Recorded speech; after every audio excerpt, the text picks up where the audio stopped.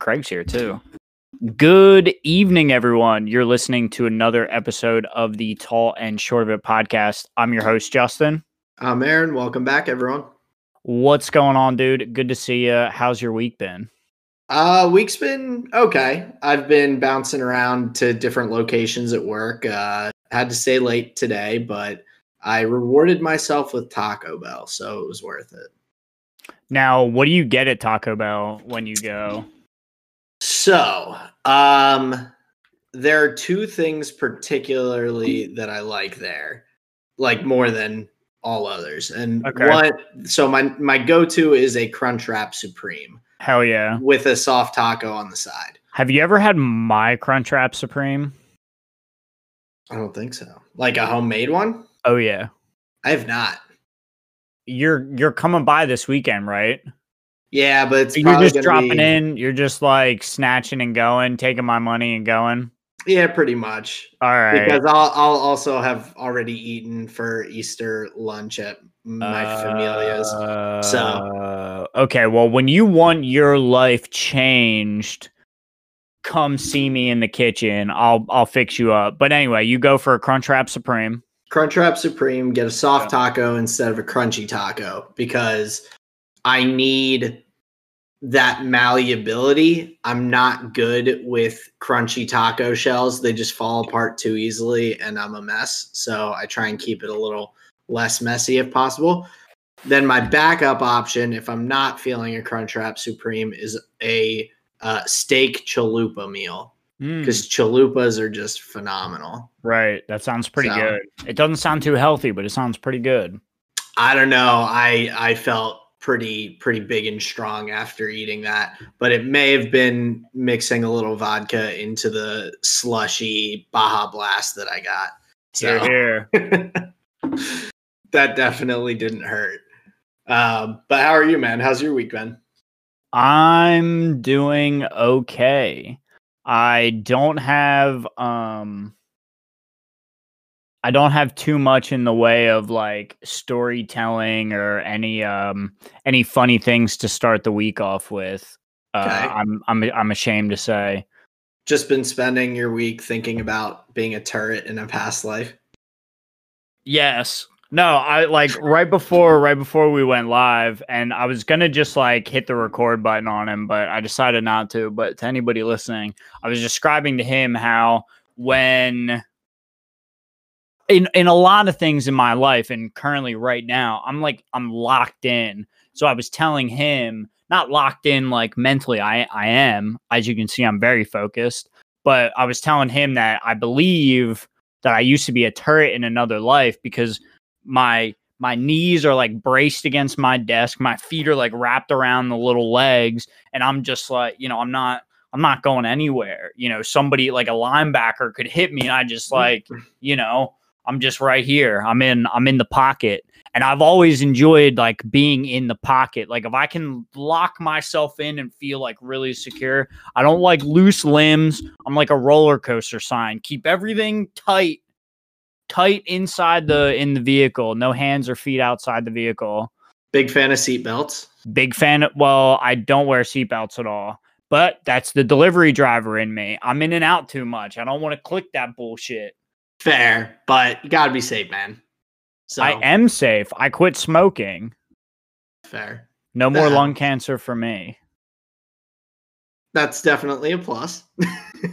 That's kind of my out for everything is like, well, I've done that. I can do this. Oh, well, I did that. I can easily do this. That's fine. It's my excuse for everything. Well, it's not a bad way to justify things. No, it's not. It's not the best way. I have two things that I would like to start off with. All right. A little bit of housekeeping. Bonus episode number 1 live on YouTube. Bahrain coverage during the race. Get all the hot takes live as it happened with me and Aaron. I think we're going to be working on some things for the future, maybe to improve those streams a little bit. But we originally said that it was going to be a bonus episode, But during the cast, we decided, hey, this is pretty fun. We're watching the race anyway on a Sunday. Why not do it together? So, barring any scheduling conflicts, anything going on, hopefully on Sundays, we will be live with the tall and short of it race companion for the F1 races on Sunday. Yep. So anyone who wants to go back, you can pull up the race and pull us up in the background, get us matched up. We start. I'll have to see if I can add it to the description somehow. I couldn't figure out timestamps because I'm a YouTube amateur, but I'm pretty sure we turned it on during the formation lap. Yeah, it was 2 minutes and 43 seconds, I think, for race start. Oh, wow. Okay, video. Cool. Nice. I went back and tracked where it was, but I couldn't figure out how to put the timestamp in. So Gotcha. Okay, well, that's cool. So that's the first thing. Look for on Sundays, and we're uploading same day. Yep. So look for that race companion same day. And also, this is for the Magic fans. So this is a little spoiler. We'll get to it later in the episode. We were playing some Magic last night. We were playing on Spell Table. And we've got 3 games in. Now, 2 of which were, I would say, casual games. But the third one, one of our players, Brett, said, hey, look, I got to get going. I got to get to bed. So we were like, oh, let's try and get a quick game in. So what does everybody do? They pull out their strong decks. So one might say we got a little bit of a preseason game in last night, even though we didn't do the whole pick and ban thing. Everybody grabbed powerful decks, right? And I would just like to mention that Najila won that game. Very nice. We'll get there later in the episode, but I say all of that to say I think Magic is coming back. Brett said that after Easter, he's going to be down for in-person games, which means Commander 9 is back, baby. I'm excited to get hopefully some more. After Easter. I'm excited to hear more about the games, see how the meta kind of shifts and changes. So, very cool. It should be interesting. But where would you like to start here this evening, Aaron? Well, I think we've got a decent bit of recap for the Bahrain Grand Prix. Obviously, we had the bonus episode with the watch through, but now that we've had a couple of days to sit on it, read up on a few interesting topics that kind of pertain to the race. I'm a little less sad with how it ended. Right. So. Well, there was no way they were going to let that race end having somebody or multiple people having broken the rules. It was clear it was a bit of a maybe a poorly explained scenario during the cast. I think they didn't even realize it. Right. That it was being so poorly handled. And I'm honestly really disappointed with the FIA race director from the decisions they made and reading up afterwards. So, but first, to get into it, we had Max sitting on pole position to start the race. Lewis in second. His qualifier, he was about 0.4 of a second back. And then it was a hard-fought race. We had some DNFs, but Lewis did come out on top for Mercedes. So he brought home the victory. And a lot of interesting things to look at going through. So were there any specific drivers that you were interested in kind of mentioning, going over their races and whatnot? Well, my prediction was wrong. Obviously, Yuki was not on podium. That's okay. But if you tracked his race, I would say he drove quite well for the AlphaTauri team. So I was impressed with Yuki. He didn't live up to my standards, obviously. You know, the podium wasn't achieved, but that's okay.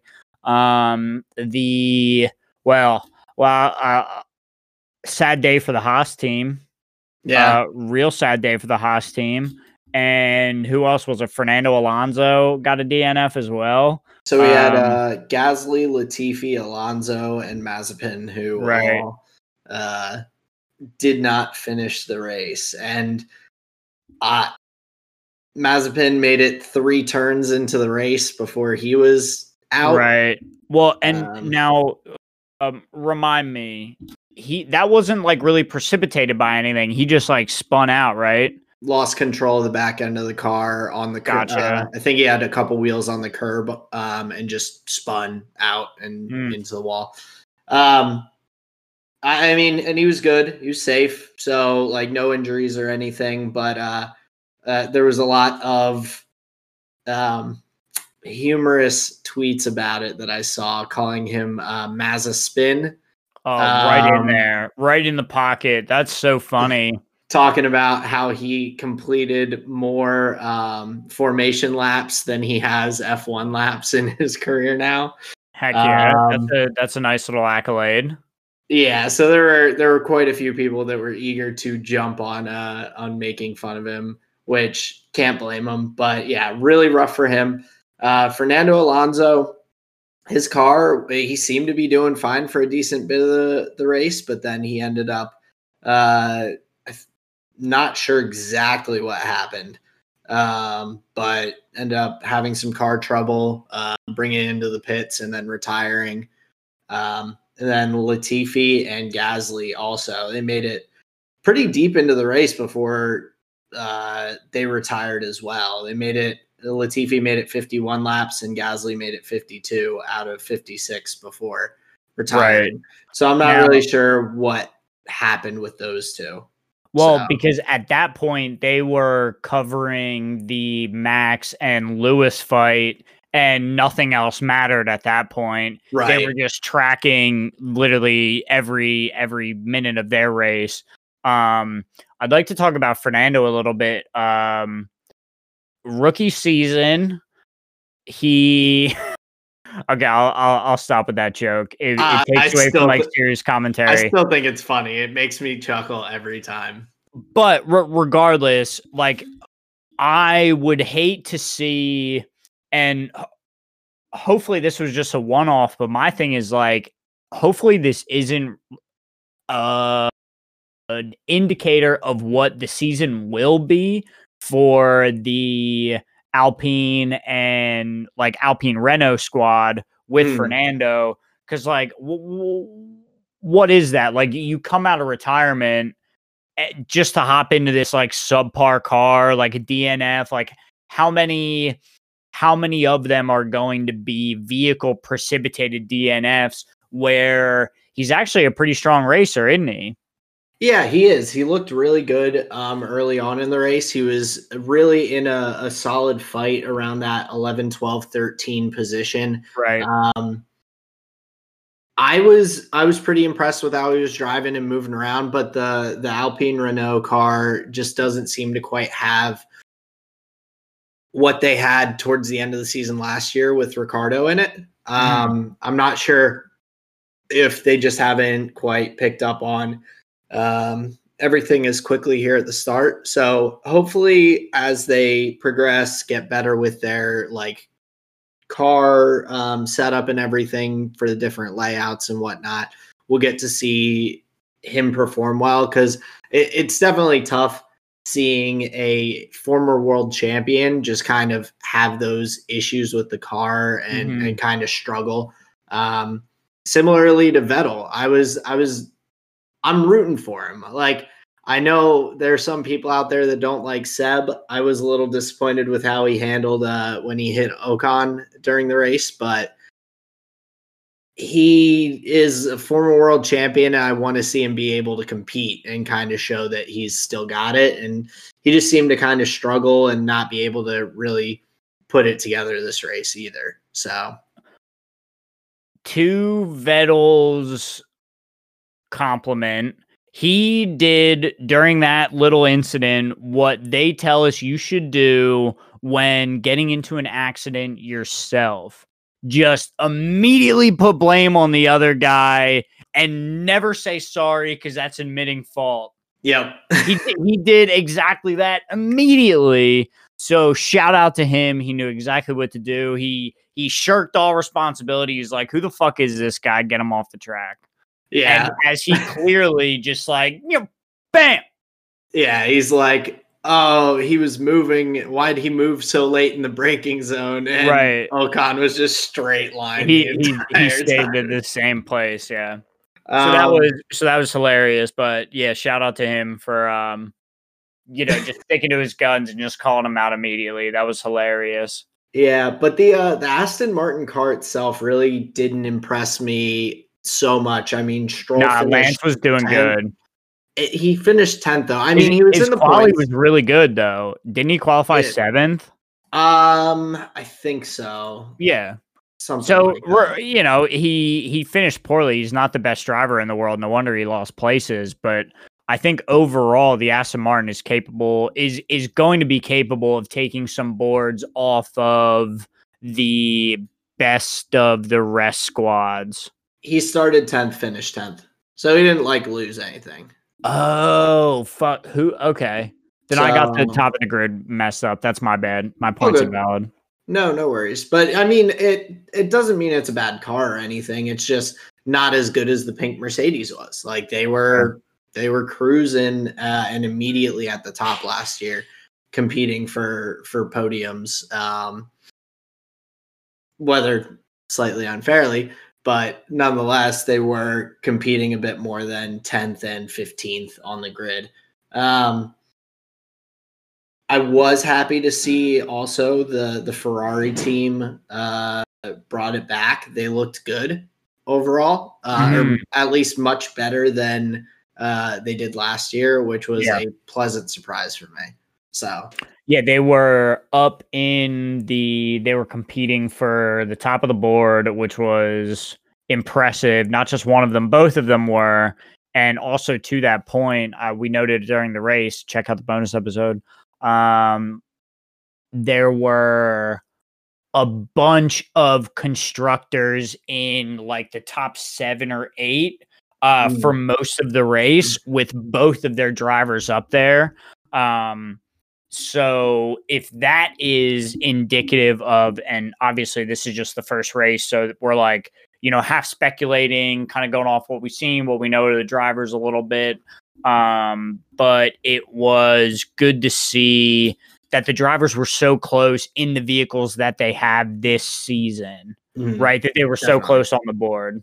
Yeah, which is really solid because I think that shows that maybe the teams have good lineups or there's not as much disparity between like first and second drivers and whatnot. Right. So that could lead to some cool competitions, interesting stuff later on. I am always a fan of watching teammates race each other. Yeah.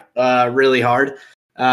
Which is obviously led to Red Bulls hitting each other in the past. It's led to Ferraris hitting each other in the past. It's led to Mercedes hitting each other in the past. So it adds some excitement that they're also racing each other. But they're racing each other most of all. Yeah, but there doesn't seem to be any teams that have like any negative feelings necessarily between drivers, which has happened in previous seasons that have kind of pushed towards those breaking points.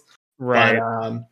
But it's still so early. You never know what we could see. But yeah, I guess give me 3 standout drivers from the race that you, I guess would say you're like drivers of the day, top 3. Max, Leclerc, Yuki. I think for me, I have to go. Well, Yuki's definitely on mine. Lando and then Sergio, I think I forget what I said towards the end of the race, but because I had named 3, I think it was those 3. But Lando started P7, finished P4. So really love it for McLaren and for Lando. Right.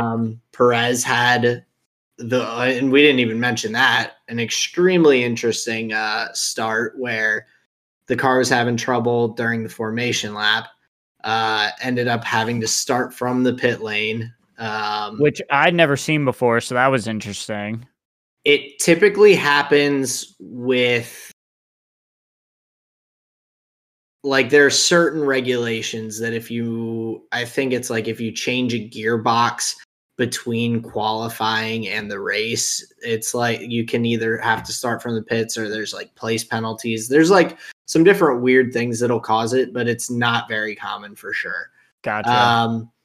So yeah, him racing from essentially starting last on the grid, finishing 5th, was awesome. And then Yuki finishing in the points, he got 2 points for the AlphaTauri in his first race. He looked really good and competitive. He made some really slick moves, passing people throughout the race. So overall, I think, I'm excited to see him continue to drive. He's fun to watch. And comparing him to the other rookies as well, like Mazepin, and then Schumacher was just at the back, right?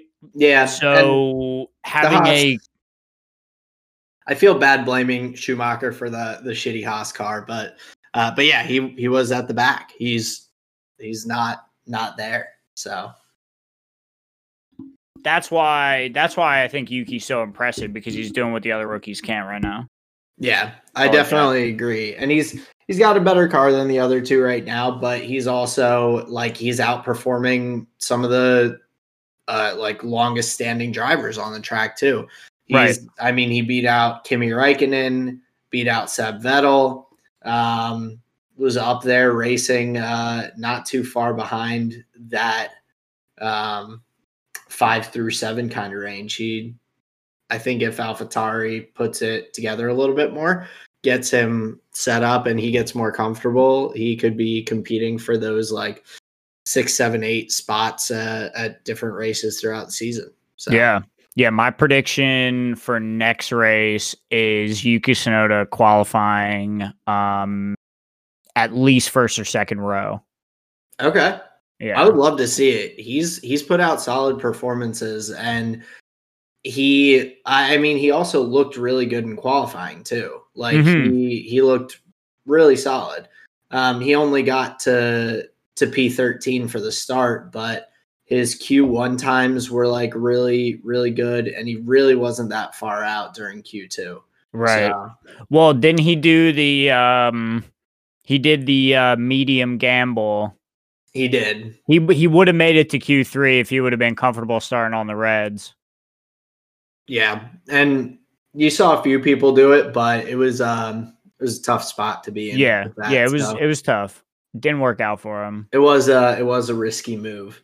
So that's for sure. Was that a good answer for you, Coach? It was a good answer. Nice. All right, cool. But yeah, so go ahead. No, you go ahead. Oh, I was gonna move forward into constructor standing. So it's do you still have more from the race other than the way things ended to get into? No, what I wanted to ask you is, did you enjoy the way that we watched it? Because previously, you had your own way of watching F1, but then, we added this whole thing, with the camera and the mic on, and, me and Sarah over there, like we're kind of watching it as a pod. So how did you enjoy that, that bonus ep setting? It was good. It was a little different. I don't know if I would want to do it for every race. I would be fine watching together for every race, but not necessarily doing a bonus episode for everyone. No shade to the people who would want to enjoy that, but I'm usually a bit more laid back as I'm watching, and sure. Just you don't want to be like on for every single race. Yeah, and so we had a couple of those times where we were just like zoned in on the race that we realized that no one had talked for like 20 seconds. And we're like, sorry for the dead air. Yeah. And so like I don't mind having those moments sometimes when I'm watching and just like being able to listen to the race like like commentary and what they're talking about and whatnot. I enjoy that too. Right. Because it also lets me learn a little bit more and become more knowledgeable instead of us like talking and discussing through the races too. Right. So, We're not learning anything. We're just like, we're just chatting about what we're already informed about and applying it to that race. There's nothing new coming in. Yeah. Gotcha. So, okay, cool. So maybe not everyone. That's fair. Yeah, but I mean, I still enjoyed it. It was cool. I liked having Sarah. I wouldn't mind having her get a microphone and hop in Discord and chat as we're going if she would want to. Oh, dude, she would be a giggling mess. I've asked her a couple of times. I think it'll happen, and eventually, I think it'll happen. I think it would be cool too because she's even newer to F1 than both you and I.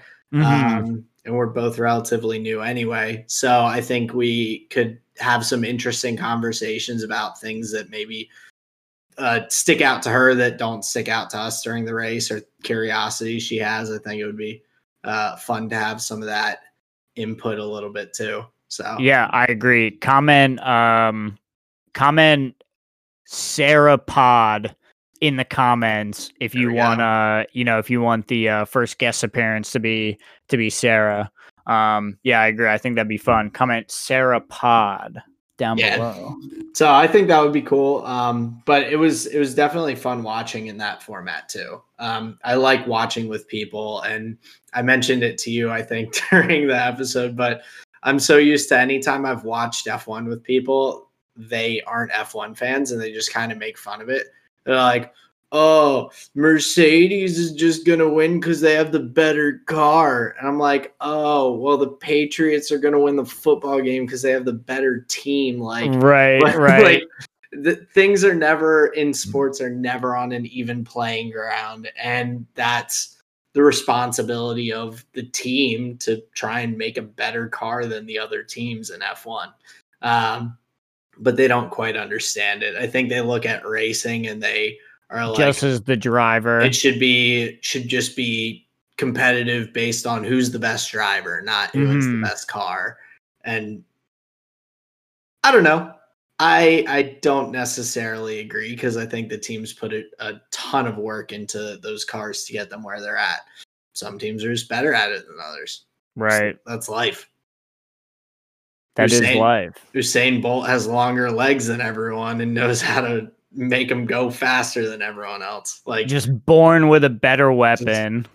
Some drivers just end up with better cars. Like, hell yeah. Yeah. So, it was nice to have people who are also interested in the race and not just kind of sitting there like, all right, when's this over? Oh no. I thought it was a whole bundle of fun. That was exciting. Well, that's why I was, just saying like every race we'll do it. And you're over here like, well, no, I still do want to do it for some of the races. Just sure. Not necessarily every race. Fair enough. Fair enough. That's perfectly fine. But we'll work it out. We'll keep everyone posted on when we're going to be doing those bonus episodes, kind of work it out and all. And yeah, hopefully have some, if I can figure out some additional graphics and whatnot that we can put in, that would be cool as well. I think that'd be helpful. Yeah. I'm not sure how we would do that, but I can look into it, see what we can figure out. Okay. So, nice. Yeah. But with the race finishing, we have our updated constructor standings for after race one. Mercedes up top getting first and third. Valtteri getting the fastest lap there at the end. Yep. Slapped on the Reds. Yeah. Not too far behind is Red Bull. They're only 13 points back, which is a pretty easy flip. I mean, that's if they go 1-3 and Mercedes goes 2-4, that's practically that many points anyway, in terms of difference. So very, very catchable, obviously, with being the first race of the season. McLaren third, Ferrari fourth, AlphaTauri fifth, Aston Martin sixth, and then the rest of the teams are tied at seventh with 0 points. 0 points. So So that's how things shook out for the first race. But now I want to talk more about the Max and Lewis battle at the end of the race and kind of what happened and thoughts on it. So, Okay. So for anyone who hasn't watched the race, who hasn't gone back and watched the bonus episode, Lewis and Max were on different tire strategies. Lewis pitted early to get what they call an undercut, which your goal is to pit before the other team does and allow your driver to get some fast laps in on fresh tires to try and make up the gap. So Max was in first, Lewis was in second. They tried to get Lewis out ahead of Max so that by the time Max pitted, he would end up behind Lewis. So it worked for a bit. Lewis got back to the lead, but then it ended up working out so that Max was trying to make a comeback at the end of the race. And with about 4 laps to go, Max made a sweeping pass on the outside of turn 4, went off the track when he was partway ahead of Lewis. So his car was the front of his car was ahead of Lewis by probably about a third of a car length.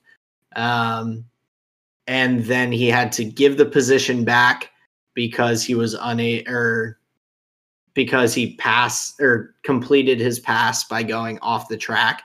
Right. And then was not able to get any more of a lead back. So ended up finishing about half a second behind Lewis at the end of the race. All right. So now you mentioned the track number that he slid off on, not track number, turn number that he went off limits. Now, what was so hairy about turn 4? So turn 4 was an issue for a lot of the drivers throughout qualifying, throughout practices, where they were struggling to stay on track and not go outside the limits. And so during the qualifying, during the practice sessions, FIA had made a ruling that said if cars go off the track during these points, we are not counting their lap time. So we're not we're canceling that lap time. It doesn't count. So if you qualify faster and you have a faster speed or time, but you went off at turn 4, sorry, you get whatever your next best time was. So, and whose lap times kept getting deleted? Like, who took forever to post? Didn't Valtteri take forever to post a lap time because he kept going off at 4? Valtteri did. I know Perez got a few canceled. The majority of drivers were getting lap times deleted throughout those sessions. Max may have once or twice, but very few. He seemed to be one of the more in control people going around the track. And so they had set a different standard between the practice and qualifying and the race. They had this rule about you can't go off the track or your times are deleted. They don't count. But during the race, they basically said, hey, all's fair in love and more. Like if you go off the track, like it is what it is. We're not going to be giving out penalties for exceeding track limits at turn 4 during the race. Right. So then the argument for that is so if you're allowed to race off limits at turn 4, why aren't you allowed to pass off limits at turn 4? And so the thought process with that is another rule that's in F1, that the rule is that you cannot gain a lasting advantage by going off track, which passing while you're off the track would be considered doing that. However, by not using the track limits or not following them at that turn, teams who were doing that were saving an average of 0.2 of a second per lap. Right. Which I would say is a lasting advantage. And in my opinion, what is the point of having track limits if you don't require the drivers to follow them? Like if you're just like, hey, like you could just drive over anything, like, oh, it is what it is. Well, like, then what's the point of having like a set track, set boundaries, set whatever? I think that's a just kind of very gray zone of a rule. It is, but what I've understood is that the tracks that the F1 cars race on are borderline too small and tight, some of the turns, for the speeds of the F1 vehicles. Then they should drive slightly slower so they can brake more easily and stay inside track limits. I mean, sure. I'm with you. That's my only thing I could say. Like, I mean, they should know what turns they can go flat out pedal to the ground on and what turns they can't. At a certain point, though, you can squeeze your hips in as much as you want, but like, fam, you're not fitting in those jeans. I think to some extent, yes. But they've made changes to different tracks over time as well. So now maybe turn 4 is something that they look at. Maybe, and I wouldn't be opposed to them expanding the track there, but for the time being, be consistent. Yeah, and I think that's my biggest issue because Max throughout the race stayed inside the track boundaries. He spent that whole race, other than passing Lewis, he was staying inside the boundaries. Right. Lewis went outside of the track limits on turn 4 29 times during the race. And so 29 times, 0.2 seconds, that's 5 seconds worth of faster times. Right.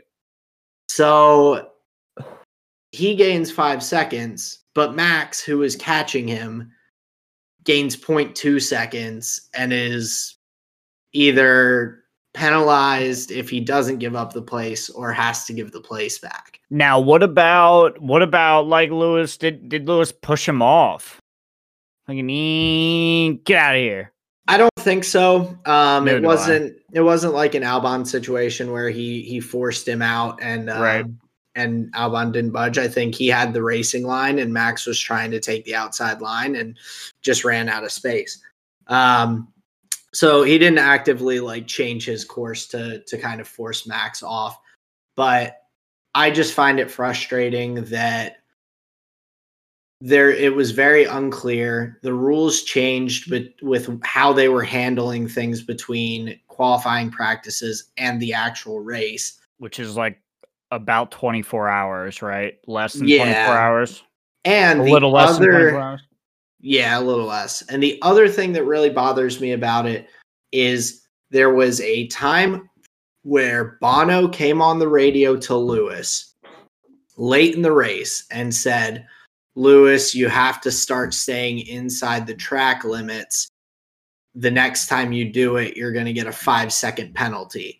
And at that point, he had already gone off the track 29 times. It doesn't take that many times for them to say like, oh, track limits, you get a penalty in any other scenario where they're monitoring that. So why is the FIA talking to Mercedes and them coming across the radio to tell Lewis that during the race, which Lewis was visibly upset about on the team radio? Like, why are they doing this now? I've been doing it all race kind of thing. Right. So not only did they change the rules between qualifying and practices and the actual race, but they also were making comments on it during the race. And then Michael Massey, the FIA director, came out and said, no, we were consistent with the rules. The rules didn't change mid-race. Sorry, homie. Like, it's pretty clear that they did. And so that's where I think I'm upset.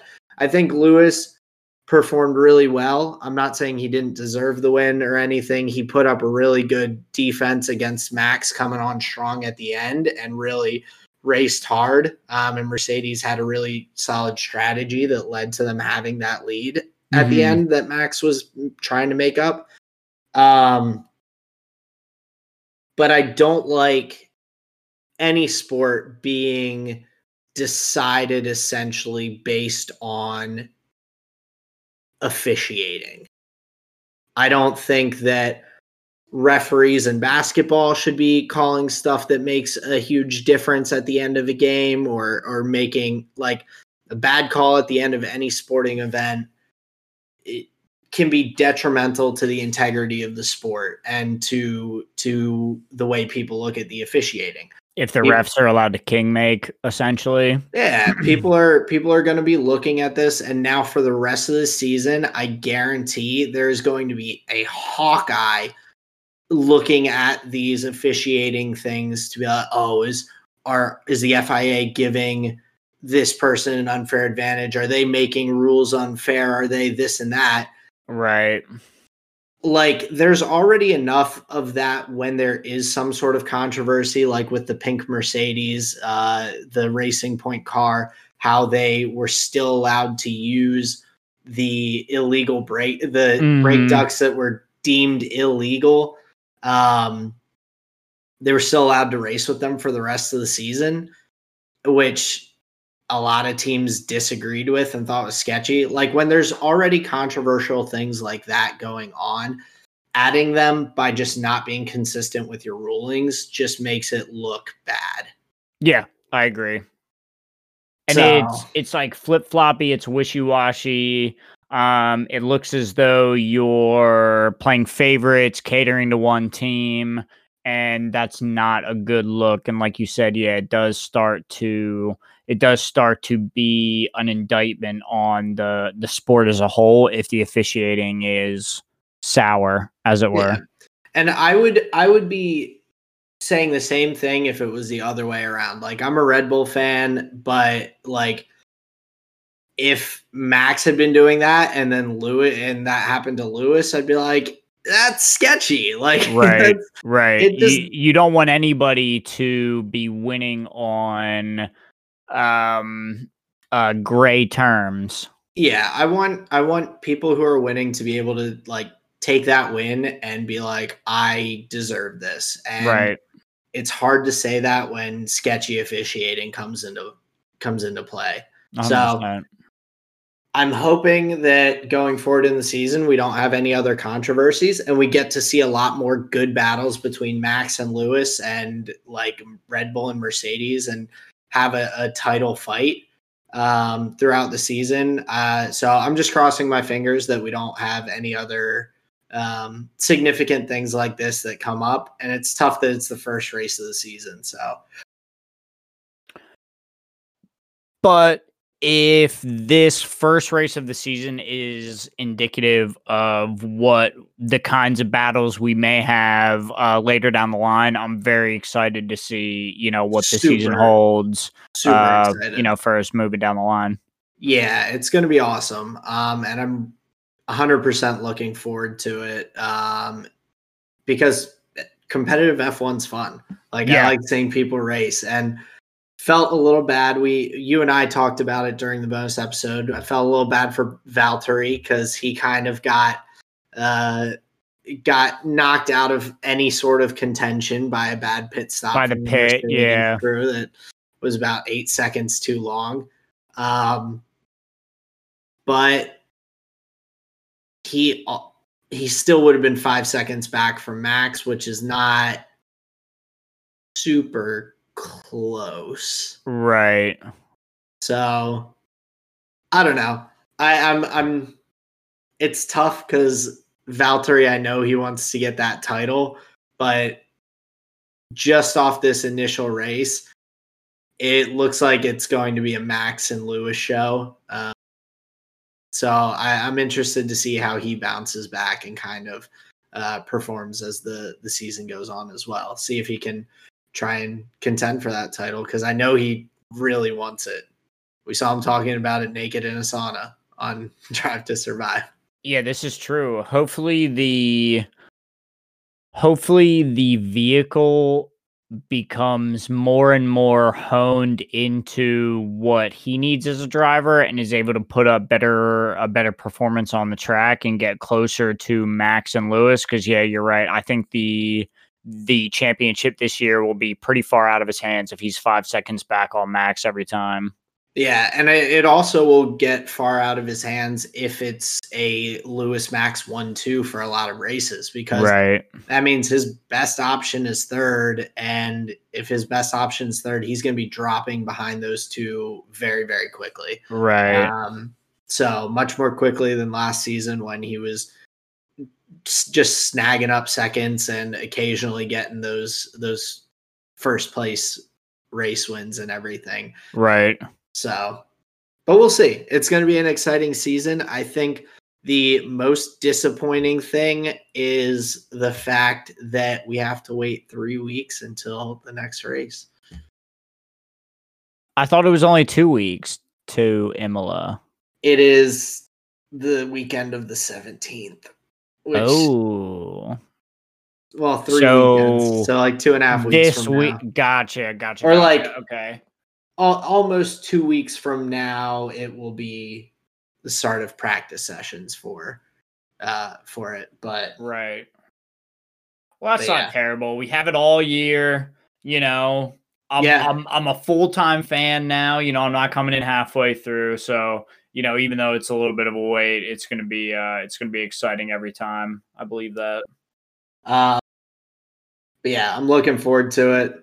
Lots of good team radios also and things out there that the F1 content team puts a lot of good stuff out there on their YouTube channel. So I'd recommend, if you are interested in seeing some more of that behind the scenes and what's going on during races and whatnot, peep that, because they've got a lot of good stuff to help you learn a little bit more and have some fun watching F1. So my two favorite radio messages were, and this is kind of like the camaraderie that builds on a team and like that synergy that you get, was where whoever Max's engineer said, like, you know, X amount of seconds to Lewis, I'll leave you to it if you need anything, like, we're right here kind of thing. And then Max was like radio silent. I was like, that's a fucking like badass right there. So that was sick. And then also towards the end of the board, when I guess it's Bono who's Lewis's engineer. So when Bono said whatever the fuck, and then Lewis was like, leave me alone, Bono. Just leave me to it, man. He's like, oh, okay. It cracks me up because Lewis gets so testy on the radio, and then as soon as he wins the race, he's like, "Thank you, everyone. I love you all." Like, it's a fucking Grammy speech. Like, oh, besties, like, praise God. Like, thank my family. Like, you guys deserve it so much. Like the little queefs in the factory. I love you. It's just Jesus, man. It's so funny how his tone immediately shifts. He'll be like, "My tires are gone. My tires are gone. Love you, bestie." Like, right. It just cracks me up. But yeah, it's gonna be a good season. So I agree. I agree. Very excited about it. I think Max is going to have a little chip on his shoulder going forward in the season to kind of just try and run some people down and beat up on them a little. So, well, it looks like Max has the best chance that he's ever had. The Red Bull that he has under him, the RB, whatever the fuck, looks pretty fucking quick. Yeah, that's my robot's name. RB16. Yeah. My favorite restaurant is Arby's, so damn, bro. Taco Bell and Arby's, that's why you got to go to a shrink, man, because you eat like garbage. I don't normally eat I've been much better. I don't eat too much fast food nowadays, but I was feeling lazy today and didn't want to hold up the show. The show must go on, even though I got stuck at work late. So fair enough, dude. I respect it. You're taking one for the team. You're undertaking that damage to your body to to get the pod rolling. I appreciate that. Exactly. Like, it's the sacrifices.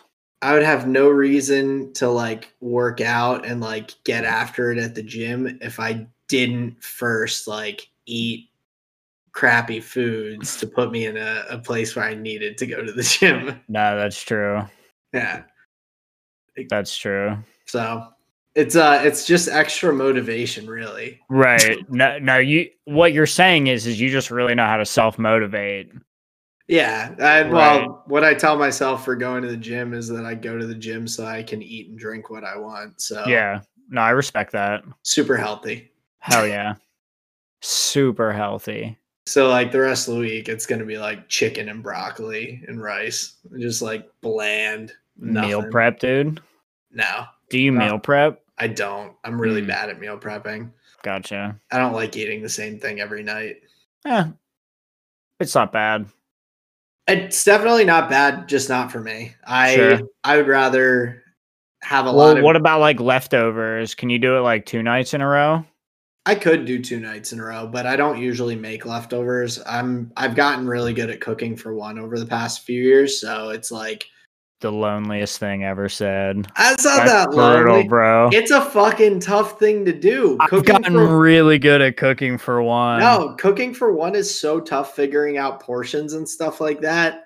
So I've gotten good at it, and I just have my routine. I've got my veggies that I cook up. I've got my starches, my steak, my chicken.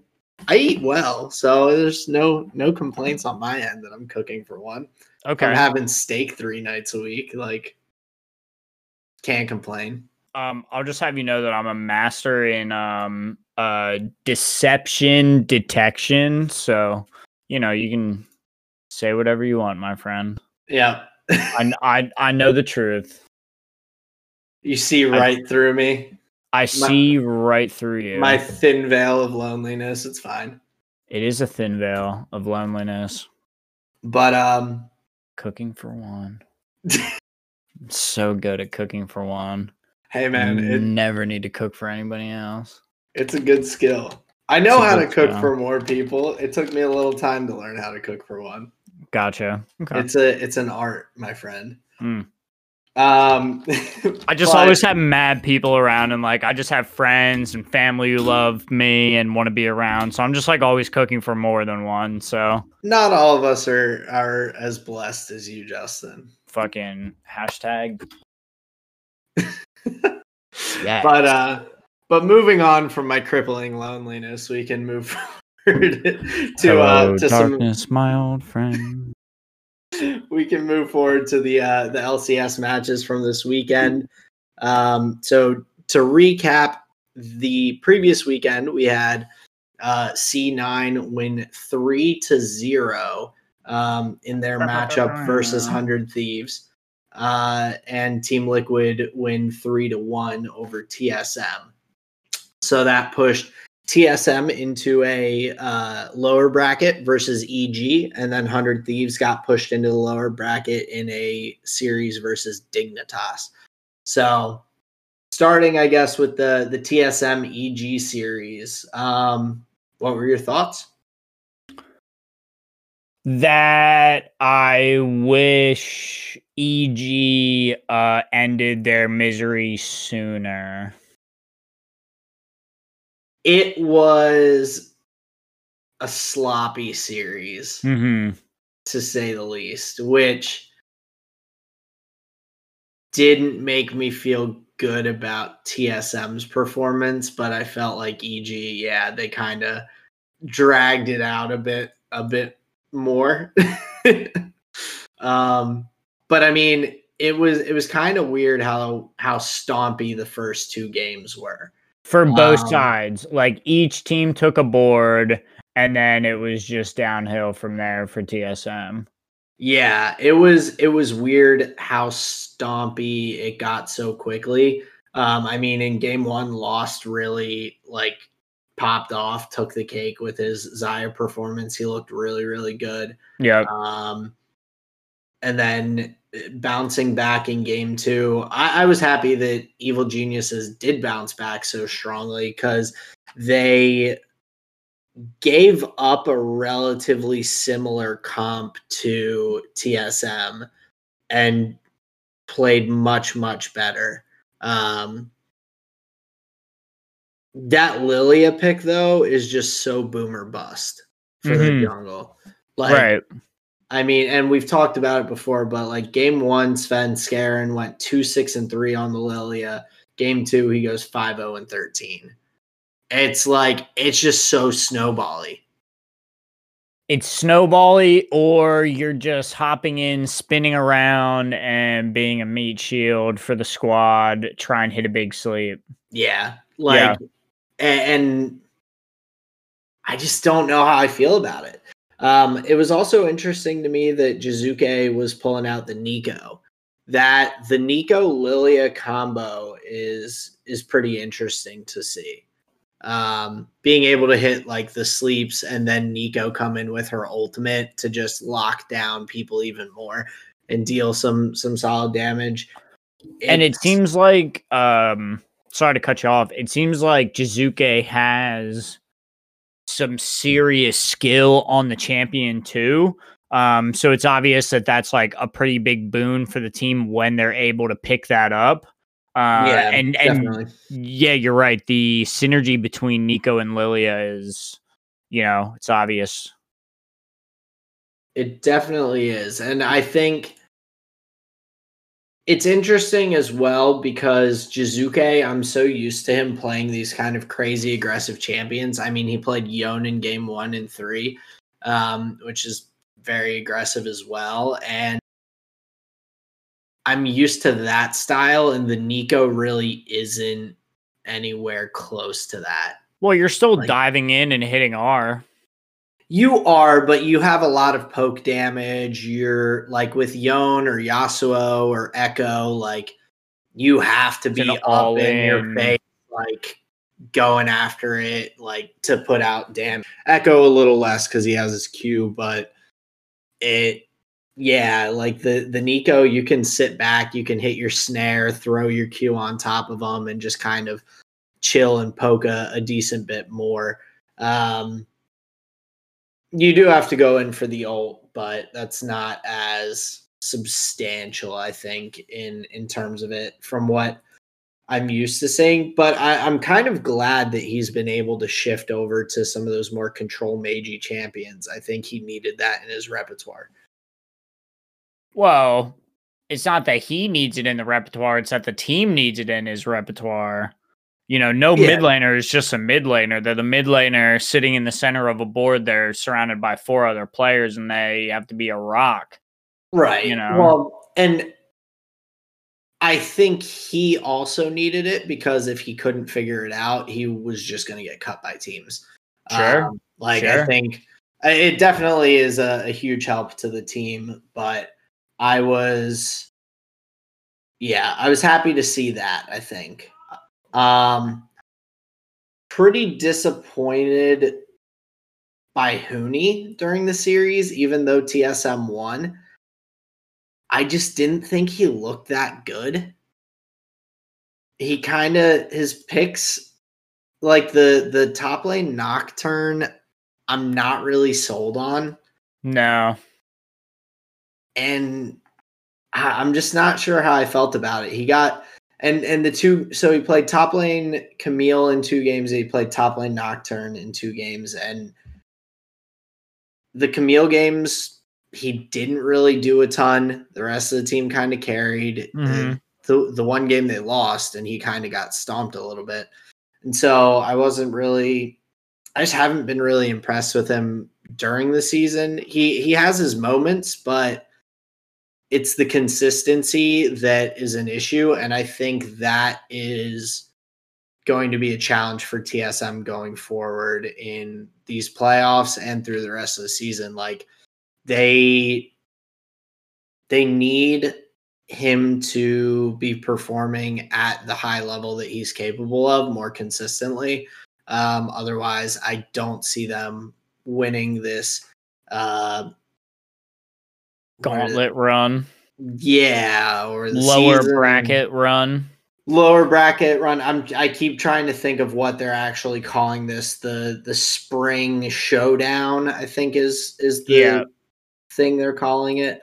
But yeah, I could very easily in my mind see them struggling in their next matchup against the winner of the other series, 100 Thieves. Mm-hmm. So I think with that, 100 Thieves didn't necessarily look. It's tough. It's hard to say they didn't look good, but like Dignitas looked really not good throughout that series. Like they didn't look, and their picks just didn't seem to be quite with the meta either. Right.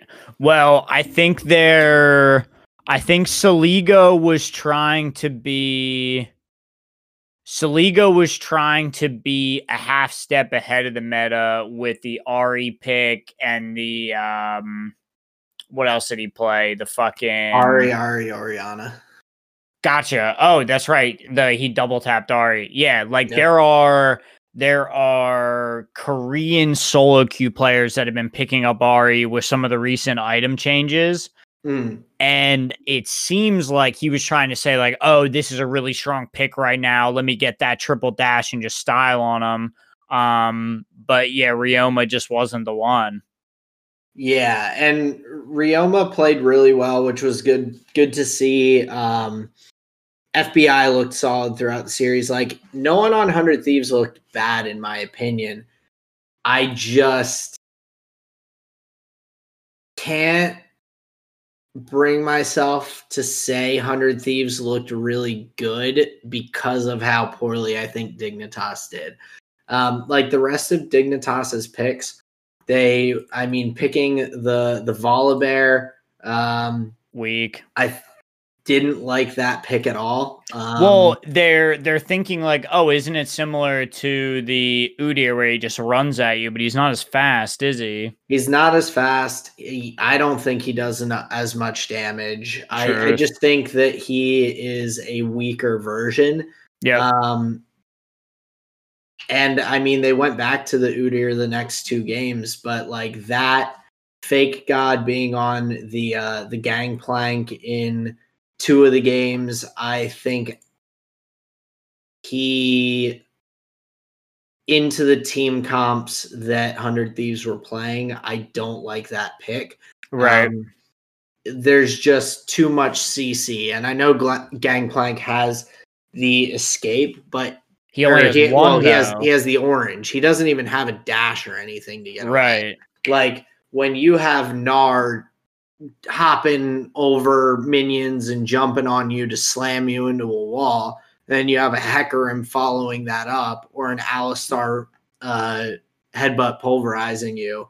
Like, it's tough. And in game 1 and 2, he's against Gnar and Hecarim, and then who he's playing, Alistar and Rel. Two more champions with solid CC. And these CC champions are really, really strong right now.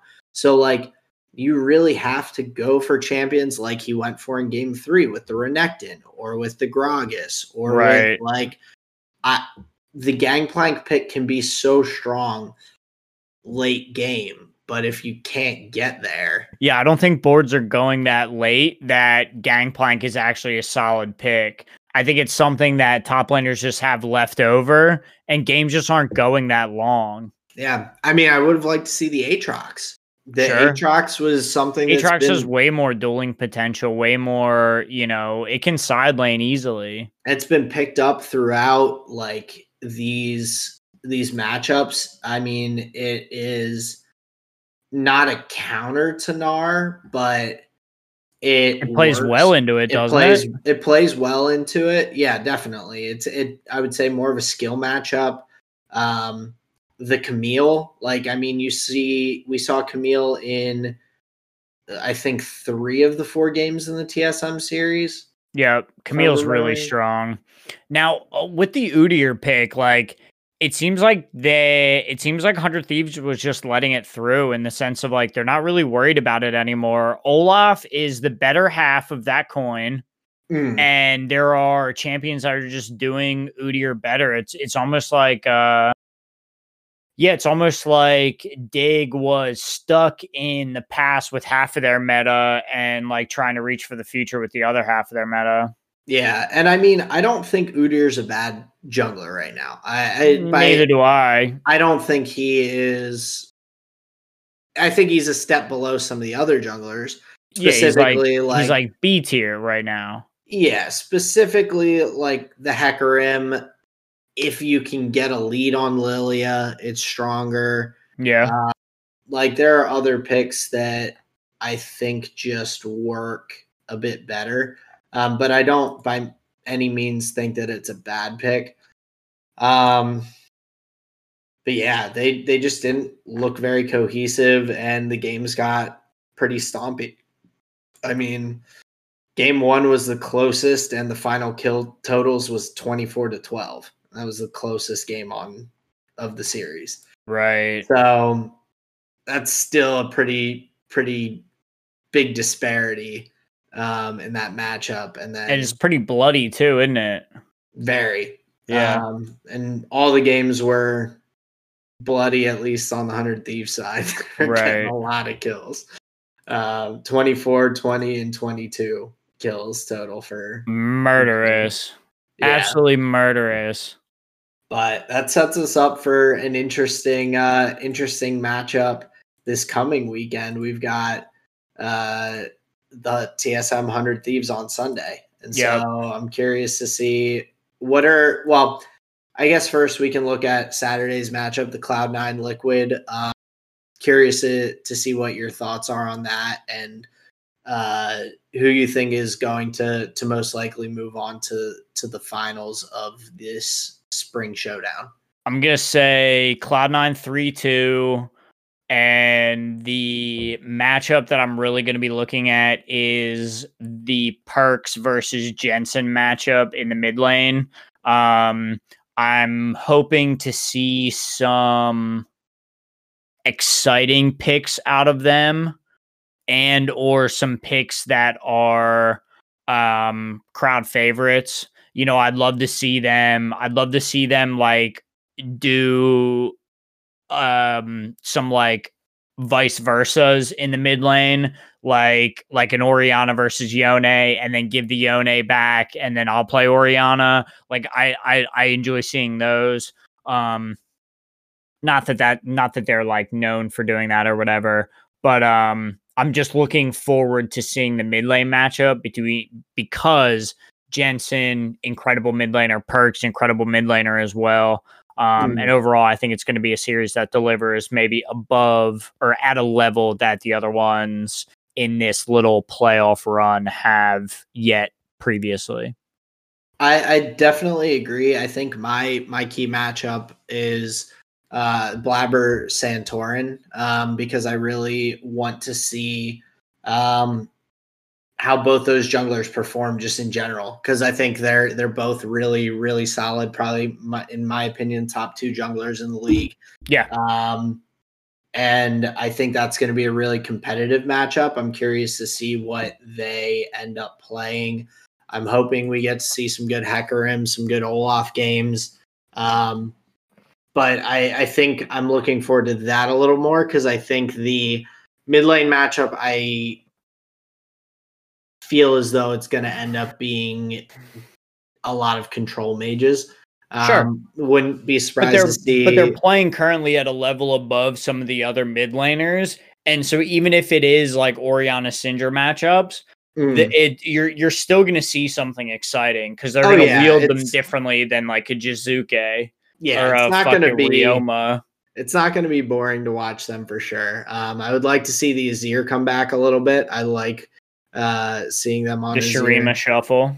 It changes the game big time. It's a big time ulti. So I think that's going to be fun. I personally think C9 is going to win 3-1.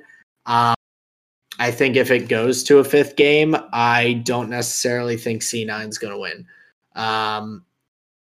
they struggle really hard in game fives, and that's concerning to me. So I'm hoping that they tie it up with a bow nice and early. Haven't they previously reverse swept? They have, but with the recent way their best of fives have gone, it doesn't usually go well for them in game fives. Okay. Especially up against Team Liquid. There's the fateful Jensen not using his Echo ult against TSM years ago. Right. It's been a little while since they've done some consistent reverse sweeping. So I would we'll see. I would like to avoid that personally, but I think it's going to be a good match. Well, I'm just being a Riot caster. I'm just saying, like, bring on the Silver Scrapes. Let's see all 5 games. I just want to see all the magic. Yeah, give it to him, Captain Flowers. That's fair. Yeah. I guess going into the other matchup, the teams that we were just talking about who played this weekend, TSM versus 100 Thieves. What's your expectation of that?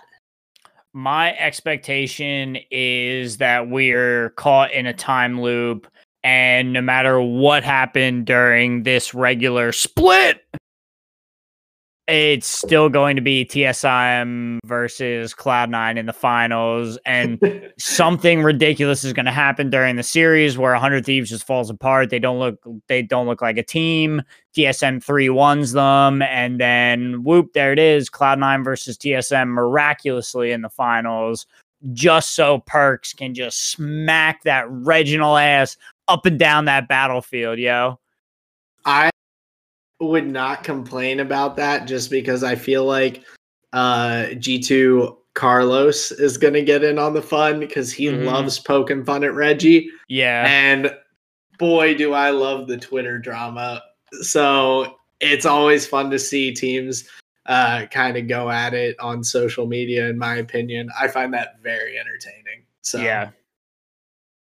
But I think for me, based on consistency, 100 Thieves has looked better. But I really wouldn't be shocked to see that either. I think that's going to be a more competitive series. Yeah, I think it's going to be a little bit closer in skill level, but based on what we saw from the 100 Thieves set earlier, I'm hoping, just as a TSM fan, just like legacy fan kind of thing, I'm hoping that they're going to be able to capitalize on the scrappiness. Maybe it gets a little bit solo queue, and hopefully just some better mechanics, some better play will help them bring it out, because the 100 Thieves match was pretty messy. So we'll see who can come out on top. But yeah, I think it's just going to be another TSM Cloud9 final, weirdly enough. Well, if TSM does win, they still are going to have the matchup against the loser of Liquid Cloud9 first. So they're going to have to run through. Well, dude, that's what I'm saying. If they win here, it's like inevitable. They're going to just play Zilean just all 10 games or whatever. It was funny, the casters talking about Power of Evil. They're like, I think at one point, maybe it was Kobe called him the reincarnation of Bjergsen for TSM, like carrying the team kind of thing. No. And I was like, Bjergsen's not dead. And even like, he's not even a player similar to Bjergsen. Bjergsen was so much better than everybody else in North America. Power is just middling. Honestly, he's just middling. It was, I think, when he was playing the Syndra in one of the games, he was just like popping off and like making plays. And sure. And yeah, Bjergsen's known for the Syndra and whatever. Yeah, and but I think Bjergsen was so much fucking better than everybody. He was definitely the top mid laner. Like, it was always a like can anyone match up to Bjergsen for best mid laner in NA? It was like, and the only person was Jensen do it? Jensen.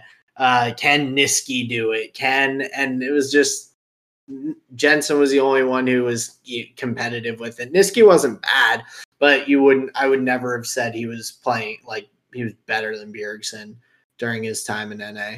Right. So even if the team was doing much better, right? Like, Bjergsen still is the GOAT. Yeah. So Bjergsen, not dead yet. Not dead. Not dead yet. It was weird them saying reincarnation because my immediate he's literally still affiliated with the team. Yeah, he's like, literally their coach. Like it reminded me of It's Always Sunny in Philadelphia when they're doing there's an episode where they are trying to drink as many beers as this baseball player Wade Boggs. And they're like, Wade Boggs would be rolling in his grave, and then someone's like, he's not dead. Like, oh hell yeah. That's just what it reminded me of. And I was like, this is ridiculous. So not even dead. That's funny. But that's yeah. I think it's gonna be some good matchups coming up. Very interested to see the TSM 100 Thieves and see how they perform after two series that, well, TSM series being a little sloppy on both sides and the 100 Thieves just not really being challenged by Dignitas. It didn't really show, I think, a good image of where they're actually at to be able to gauge how they're going to do. So should be an interesting weekend. And we'll be able to totally focus on that and, not be so distracted by F1. Definitely. More time to check that out. But yeah, anything else, I guess, that we want to touch on before moving to the Magic Hour? No, I think anything else that I would be saying is just purely memes and just like making fun of players at this point. I think proper analysis would be out the window at this point. Yeah, we don't want you to bully people online. Yeah, I don't want to bully anybody. Like, don't you know I used to be gold too? Like, I can have an opinion on these things. Exactly. Same. I peaked at gold 1, promos to plat, and then just failed. Yeah, and also hard. Operable term used to be. Yeah, very, very operable. Yeah. Yeah. That's it. That's why I need to start just giving Valorant commentary because I'm a solid iron in Valorant. Well, dude, you could be the authority on Warzone, bro. My man is, what are you, Diamond? Yeah, like Diamond 1, Son! Diamond 2. Damn. It makes me feel good that I'm decent at a video game. Diamonds are made under pressure, bro. Very fair. I think I would get better at Valorant if I actually played more. Well, I mean, that makes sense, but I still have fun with it.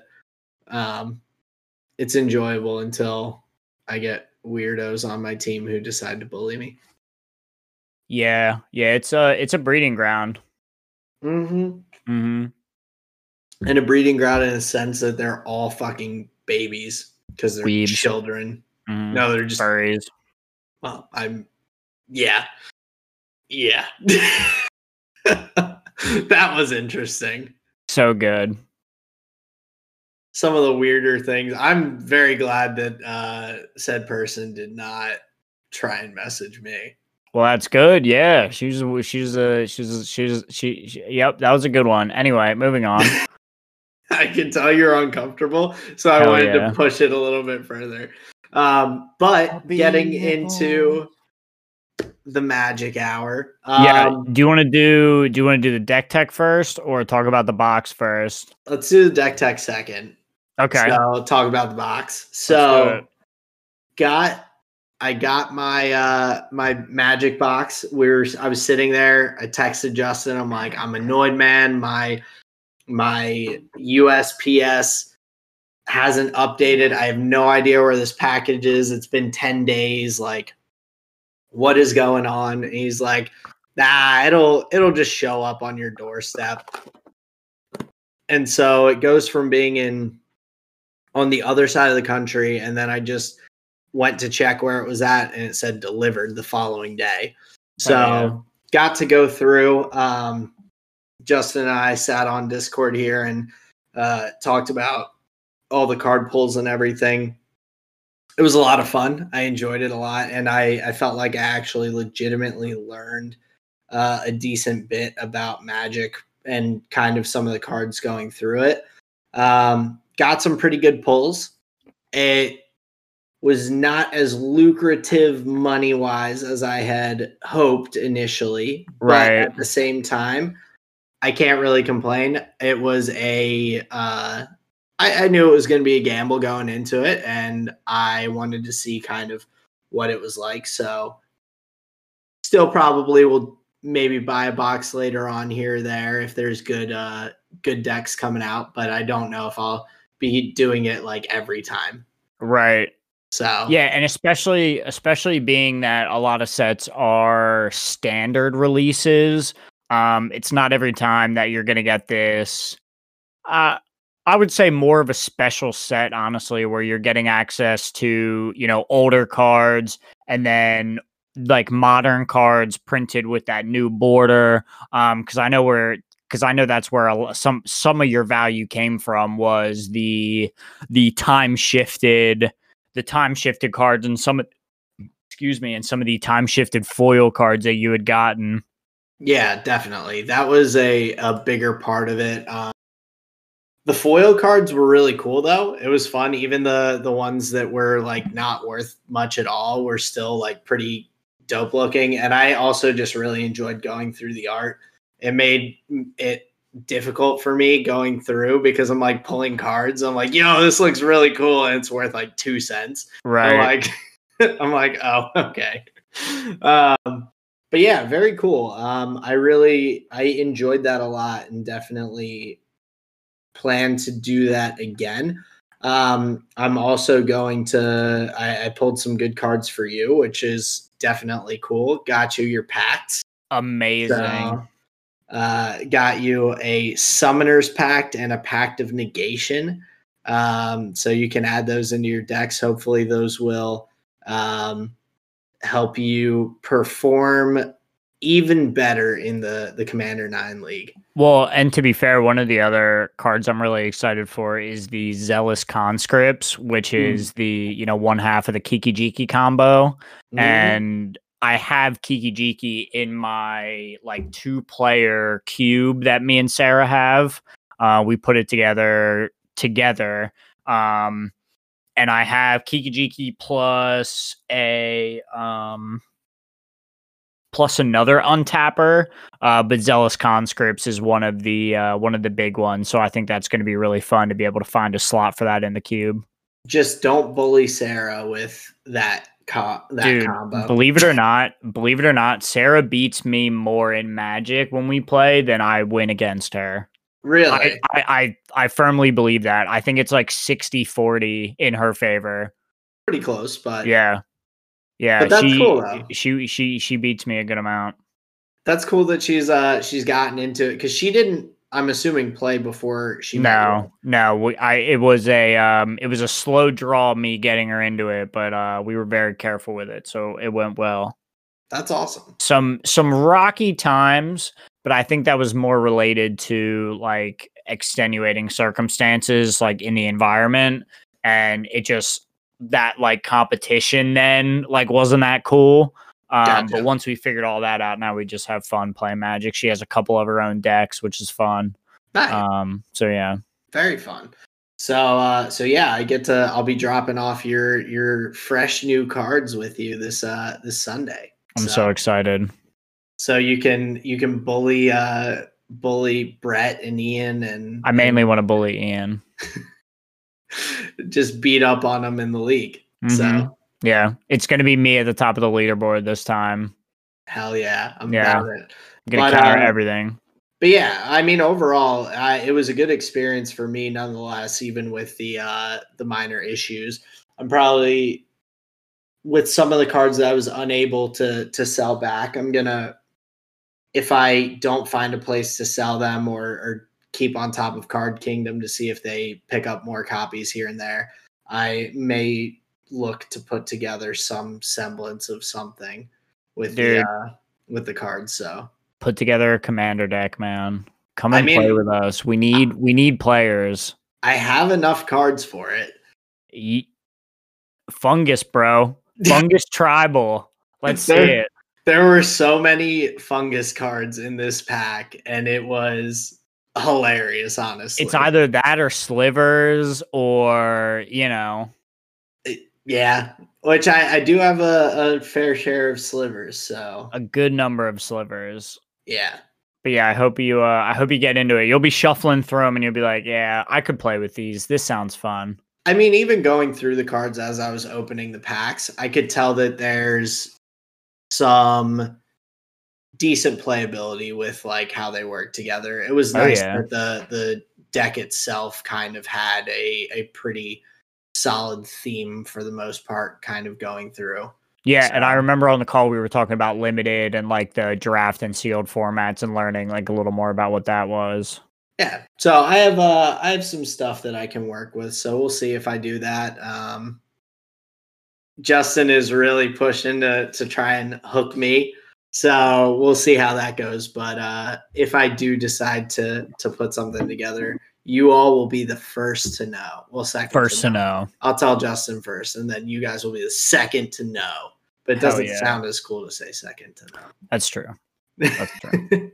But I was gonna say we could get into the deck tech. Start talking about that, unless there was anything else that you want to touch on or excited about with the unboxing. I had fun. The Pact of Negation was serendipitous. That was amazing. We were not expecting that. Well, you kind of were expecting it, but I was hoping for it big time. And so in that, what I thought was hilarious was I was able to just like live vicariously through you. And when you said like, oh, but you get first dibs, obviously, like that tickled me so pink because like I really did. You named a card and I could just say, yeah, put it on my pile. Put it on my pile. It was like I was just shopping. Like it was actually sick. And then when you had the like, and I was like, what? And you were like, I was like, yo, dude, that's so insane. Because, like, that's of any of the cards in the set, that was the one that I saw that I was like, that I would love. Yeah. Well, and they don't reprint cards like that all the time. I pulled 2 of the 3 cards that you were hoping during it. And even the one that you didn't was marginal. Like, I was way more excited about the 2 packs. Like, those are very cool. Like, getting to do stuff for free in Commander is so busted, you have no idea. It's so busted, you have no idea. So getting and those are the 2 good ones, the green one and the blue one, and then black is marginal, red is like meh, and white is meh too. The green, okay, so think about this. So the blue says counter target spell for free. The red one is make a 4/4 giant. Yeah, what? Yeah, like that's the discrepancy between power levels, like in the color pie. Like it's bad, and white's probably like you like creatures you control get +1/+1 until the end of turn for free or something dumb. It's like what the fuck. And Pact of Negation is like one of the most playable counter spells ever. So when you say red or white, is it a white or red Pact of Negation? No, is it the same? Like what are they called? So what I'm referring to is a cycle. So there is a pact of in each color. Gotcha. So Summoner's Pact is green. Pact of Negation is blue. So it's like Pact of the Giant or like Pact of something is the red one. Slaughter Pact is the black one, which kills something for free. And then it's like Pact of like your friends or whatever in white. White sucks. It's so bad. Pact of Teletubbies and white. Pact of the Teletubbies, dude. Hell yeah. Just child's play. No, but actually, interestingly enough, one of the historically worst color combinations, red white, has gotten what looks to be some new love in the new standard set. Some like pretty cool draw mechanics, some like cool graveyard mechanics. So I actually think the new standard set's going to be pretty cool for that. But yeah, right now white's just like fucking terrible in Commander. The best card that white has had recently is like Smothering Tithe, and like Mangara's pretty good. But dude, yeah, white struggles hard. White struggles really hard, but then blue gets like fucking Hull Breacher. It's like, suck my ball. Like, come on. So unfair. It's so unfair. Like yeah. Glad that most of the cards I'm putting into my deck, if I make one, are white. Well, that's what's funny about it. So right now, well, on Dominaria anyway, the funguses are like black green usually, but like the white fungus tribal is hilarious. Like I didn't even know that was a thing. And there were a lot of them. A lot, yeah. Well, so what is it, like green white fungus, like green white phallid? Yeah, okay, primarily. That's pretty interesting. Yeah. Damn, dude. But yeah, fun stuff, man. Mushrooms and lettuce, man. White needs some love. Yeah. Not just fungus. No. But no, that was all I wanted to say about the box. Was it was just so sick to be able to like put that on my pile.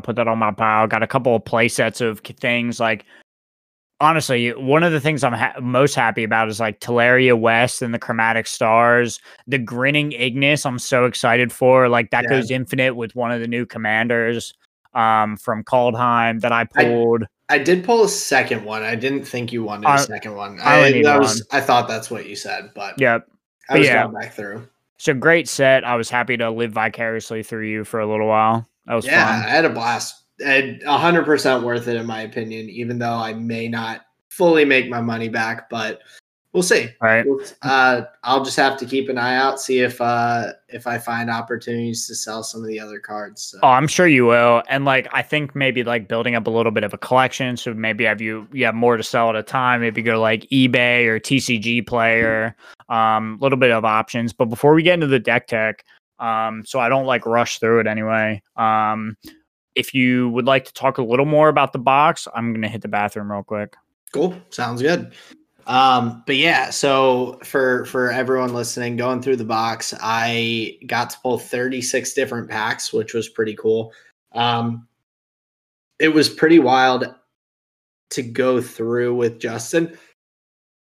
Excuse me, because I was able to watch or like name cards, and then Justin was instantly knowing like what they do, where like whether they were something that would fit in his decks and everything. It was kind of cool to see how knowledgeable he was about the cards as I was going through it. And so I found it very like a very good learning experience to go through. I got to learn about a lot of different interactive abilities with cards. For instance, the slivers, which were common cards throughout the box set. There's a lot of them. They kind of compound on each other, go together. It's like you play this card, and if you play another sliver, it gives any slivers on the battlefield certain abilities, whether it's haste, flanking, +2 health, or +2 defense, +1 defense, +1 attack, like different things like that. So you get to see some of the interactivity of doing that. I guess looking forward slightly at the Ayara deck, I think that's going to be interesting looking at because it is a mono black deck. So it's going to be kind of cool seeing that comparatively to the other commander sets we've gone through that are multicolored commanders and multicolored decks. So that's something that that stood out initially to me as I'm kind of looking through these cards that Justin has on the Archa deck. So, but yeah, I didn't have too much to say, Justin, about the box. So I thought I'd start just giving my initial initial reactions to looking at the Ayara deck. Oh, that's okay. Can you hear me? Can you see me? I can hear you. You're gonna have to do the little tilty of the phone to flip it sideways. Yep, like that. Perfect. There we go. All right, so we've got the setup. So, as I was saying to the people, a bit different with this deck, with your Commander Ayara being a solo or being a like monochromatic deck, being just only black. So previously we've gone through, I believe, a 5-color deck and 2 monocolor decks. I think it's been so far, or 2 not monocolor, dual color. Yes, yeah. So Ayara is, I think, the only monocolored commander that I have in my group of 9 decks, but I think she's really fun, and the way she reads makes her super competitive for commander. For 2 reasons. Her ability says each opponent, and also she has the phrase draw a card on her. So I have a way from my command zone to always have access to card advantage, basically. So Ayara, First of Locthwain, says black, black, black for a 2/3 legendary elf noble creature. It says whenever Ayara or another black creature enters the battlefield under your control, each opponent loses 1 life and you gain 1 life. And then tap, sack another black creature, draw a card. So the whole big strategy of the deck is to get black creatures to enter the battlefield with her on the field to drain my opponents and buff my life total. And then using those creatures I generate to get me card advantage on the board as well with her tap ability. And so it's interesting with her because she is a very low mana cost commander to be able to get out onto the battlefield early. So you do actively have a lot of opportunities to utilize those abilities as you're playing, to be able to continue to put down creatures to hurt the opponent's life, gain more for yourself. And so I'm curious, I guess, going into the other cards to see how those play into it, because I'm assuming that would mean you are going to be just trying to amass a lot of creatures on the battlefield through your other spells and creature cards. I'm guessing there's going to be a lot of interactivity with that. You got it. So it's not all creatures that are going to be doing the creature generation, though. So one of my favorites, and as you'll note, this is the Secret Lair art. So this is Bitter Blossom. So 1 and a black for an enchantment that says at the beginning of your upkeep, you lose a life and create a 1/1 black fairy rogue creature token with flying. So every turn, I'm getting a black creature that's hitting the battlefield, draining my opponents for 1 at consistent value where I'm not paying any more mana into it.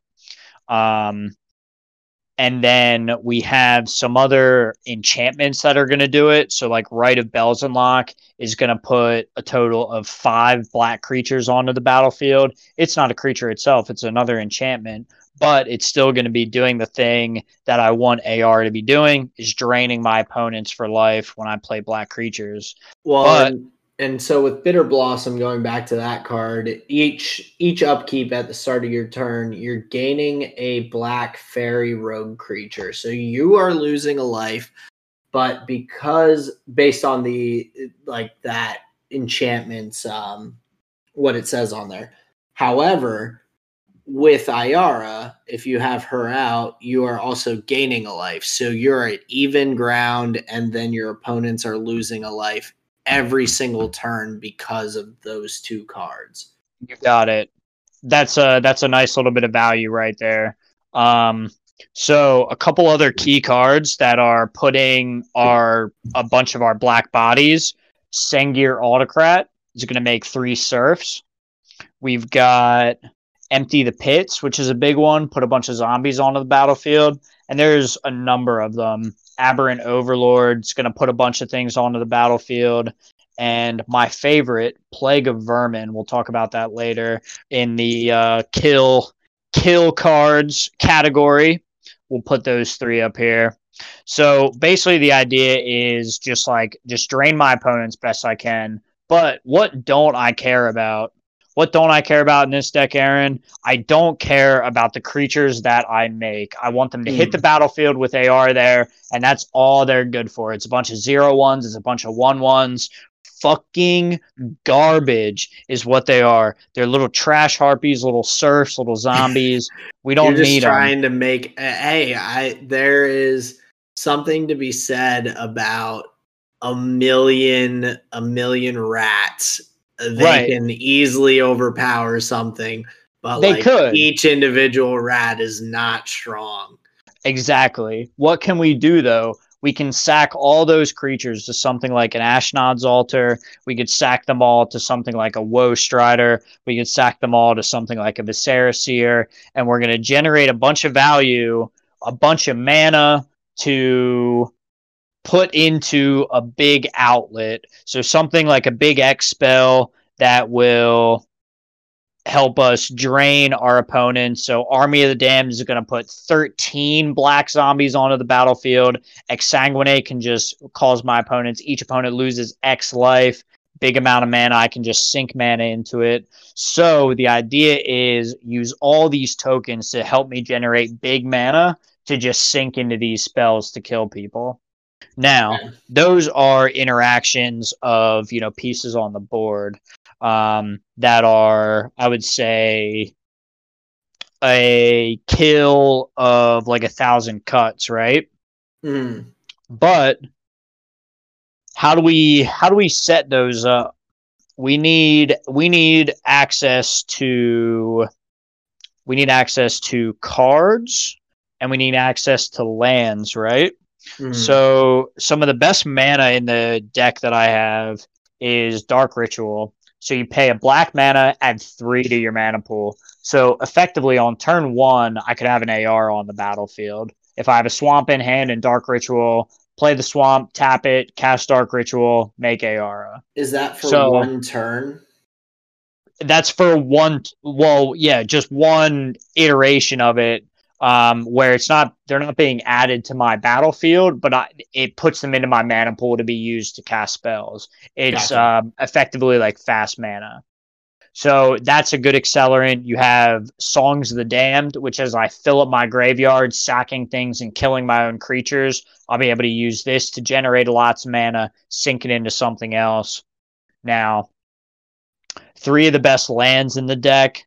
Crypt of Agadeem says the same thing as Songs, but I can repeat it. So add a black to your mana pool for each black creature in your graveyard. So the idea is fill up my graveyard, and this just becomes a monster, right? Gotcha. I have basic swamps on the battlefield. Add black for each basic swamp you control. So once I get a bunch of my basic lands on the battlefield, this is going to tap for a whole lot more than the 3 that I'm paying into it. Question and then about that. So yeah, go for it. Swamps. I was under the impression that you can only have 1 of each card in your commander deck. Well, except for the basic lands, yeah. Okay, so basic lands are treated differently. Okay. Right. Just making sure. Yep, you got it. And then my favorite land of all, Urborg, Tomb of Yawgmoth. So each land is a swamp in addition to its other types. So it can help turn some of those colorless lands and utility lands that I have. It can make everything tap for a black mana. So that's really helpful. As far as card advantage goes, we have a Skull Clamp, which basically kills the creature it's equipped to, but it draws me 2 cards. Best in the game when everything's 1 toughness. I can just clamp through all my creatures and just draw so much of my library for very cheap. The equip cost is 1. So 1 mana draw 2, 1 mana draw 2, 1 mana draw 2 over and over again.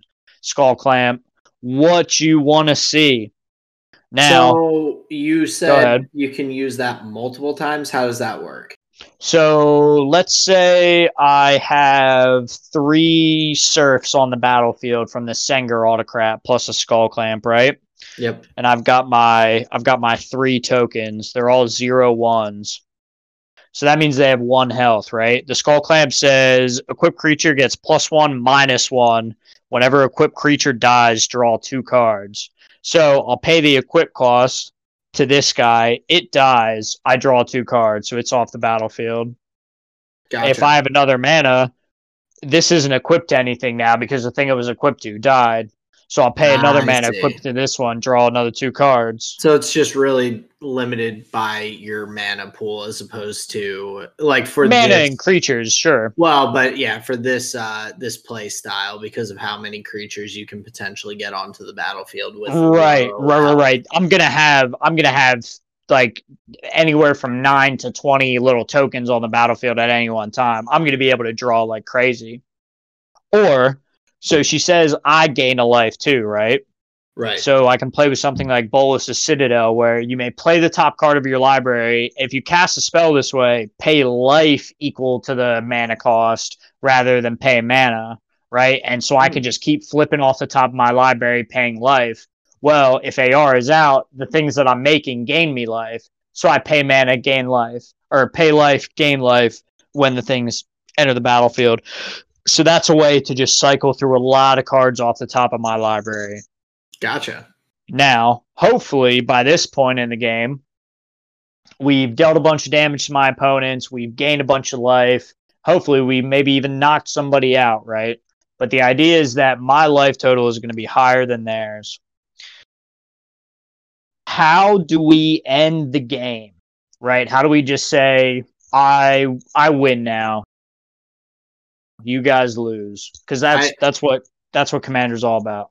I assume that it's primarily from life drain, but then yeah, what are your big hitters that knock that out? So I would like to first talk about this combo right here because it's new. So Geralf's Messenger and Yawgmoth. So the combination of these 2 cards, Geralf's Messenger says, when he enters the battlefield, target opponent loses 2 life, and he has Undying. When this creature dies, if it had no +1/+1 counters on it, return it to the battlefield under its owner's control with a +1/+1 counter on it. So you basically get to rebuy that effect at least twice, and then it's back in your graveyard because the second time it would have died with a +1/+1 counter. It's not going to come back again. Gotcha. Okay, cool. But it does say target opponent loses 2 life when it enters the battlefield, right? So you could drain somebody for a couple of life. Cool. Now, Yawgmoth says pay life, sack a creature, put a -1/-1 counter on up to 1 target creature, and draw a card. Okay, so when you put a -/ counter on a +1/+1 counter, they negate each other. Thereby, the creature has no counters on it anymore. Okay, so what can you do? You pay life, sack Geralf's Messenger, and then a Yawgmoth activated ability is going to go on the stack where put a -1/-1 counter on up to 1 target creature and draw a card. So that's on the stack. That's floating right there. But before that happens, Geralf's Messenger is going to trigger because it has Undying. It's going to get a +1/+1 counter on it. Let's pretend I don't have anything. I don't have anything good. Here, hold on. Let's pretend this is a +1/+1 counter on it. All right, cool. So that's here now. So now this is going to resolve. Put a -1/-1 counter on up to 1 target creature and draw a card. So I'm going to put the -1/-1 counter on my Messenger. That's going to remove the +1/+1 counter. Okay, so now I'm going to draw a card.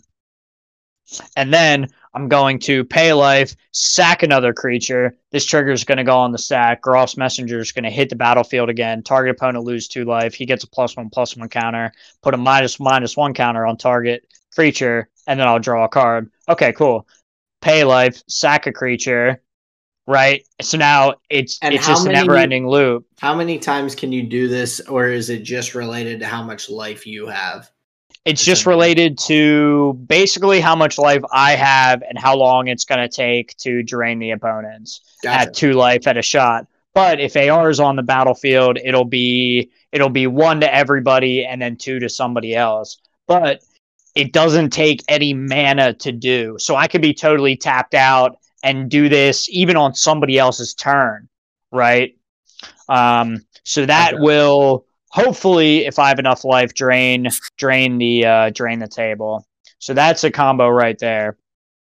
And then my favorite card in the deck, because it's just a one shot if I have more life. So Plague of Vermin, if I have more life and AR is on the battlefield. So Plague of Vermin says 6 and a black, so 7 mana. 6 and a black. It says, starting with you, each player may pay any amount of life. Repeat this process until no one pays life. Each player puts a 1/1 black rat creature token into play for each 1 life he or she paid this way. So the idea is I'll pay my whole life pool as long, like, down to 1, basically, to then drain everybody with the rats. So they're incentivized not to pay, right? Not to pay any life, but I'm incentivized to pay all of it to just drain the table when all the rats enter the battlefield. So that, if it all resolves and all goes correctly, that's a one-shot kill for the whole table, which is always fun.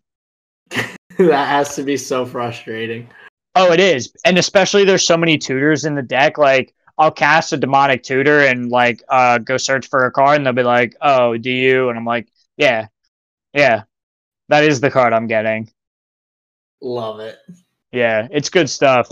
And then on top of it, I would just like to shout out, I have all the necessary tokens for the deck now, finally. I've got some fun zombies that Card Kingdom sent me. So now anytime I have a token on the battlefield, I have the proper imagery to represent it. Hey, if you need any more zombies, I pulled a couple. Oh, hell yeah, I'm sure you did. So I've got some tokens. Inundated with cardboard now. Yep. I've got a nice box. That is mono black Ayara, first of block flame. Very cool. I like it. So do you have more than, so Commander 9 is called Commander 9 because you each have 9 decks, correct? Yeah. So, you're like picking from 9 decks. So once we do 9 deck techs, do you have more than 9 decks, at least personally, that you go through, or how does that work? I have a lot put together, yeah. Okay, I have cool. About like 35 commander decks put together. Oh, so we'll have time. yeah, we can pretty much do as many as you want. No, I like this. This is a cool thing being able to go through. So, but yeah, those are all put together, all sleeved up. They have a strat. Like I could do this 35 times. Love it. I have 35 commander decks, and like I constantly have some brewing. Very cool. Yeah, man. I'm excited to keep going through and checking out more. So yeah, dude, it's really fun. I'm excited to see your first commander deck, dude. We'll see. You haven't fully convinced me yet. I'll convince you. I'm sure you will. But yeah, I guess that hits kind of all the topics that are. Do you have anything else that you were looking to go through? No, I don't think so. No, that's it. Well, I'm like standing now. I'm mobile now. I know. But for a while, I was locked in until I went to the bathroom. True. Yeah, we'll end on my desk video. Cool. Well, everyone, thank you for listening to another episode of The Tall and Short of It. I really enjoyed this. This was a fun one to go through and hit all the topics. Excited for more F1 in the future. You can find us on Twitter at Tall and Short of 1, the number 1. We, of course, are on YouTube and Anchor and Spotify, so you can find us there. Anything else, Justin? Want to take us out? Yeah. Give me 1 second. Oh, wait. Oh. No, I just need to. Oops, I did the wrong thing. Let me scroll up. But yeah, I would just like to say to anybody listening, hit the subscribe button, hit the like. It really helps out a new channel like us.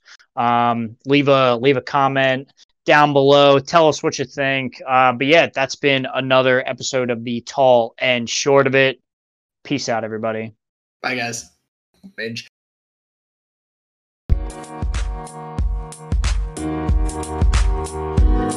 Thank you.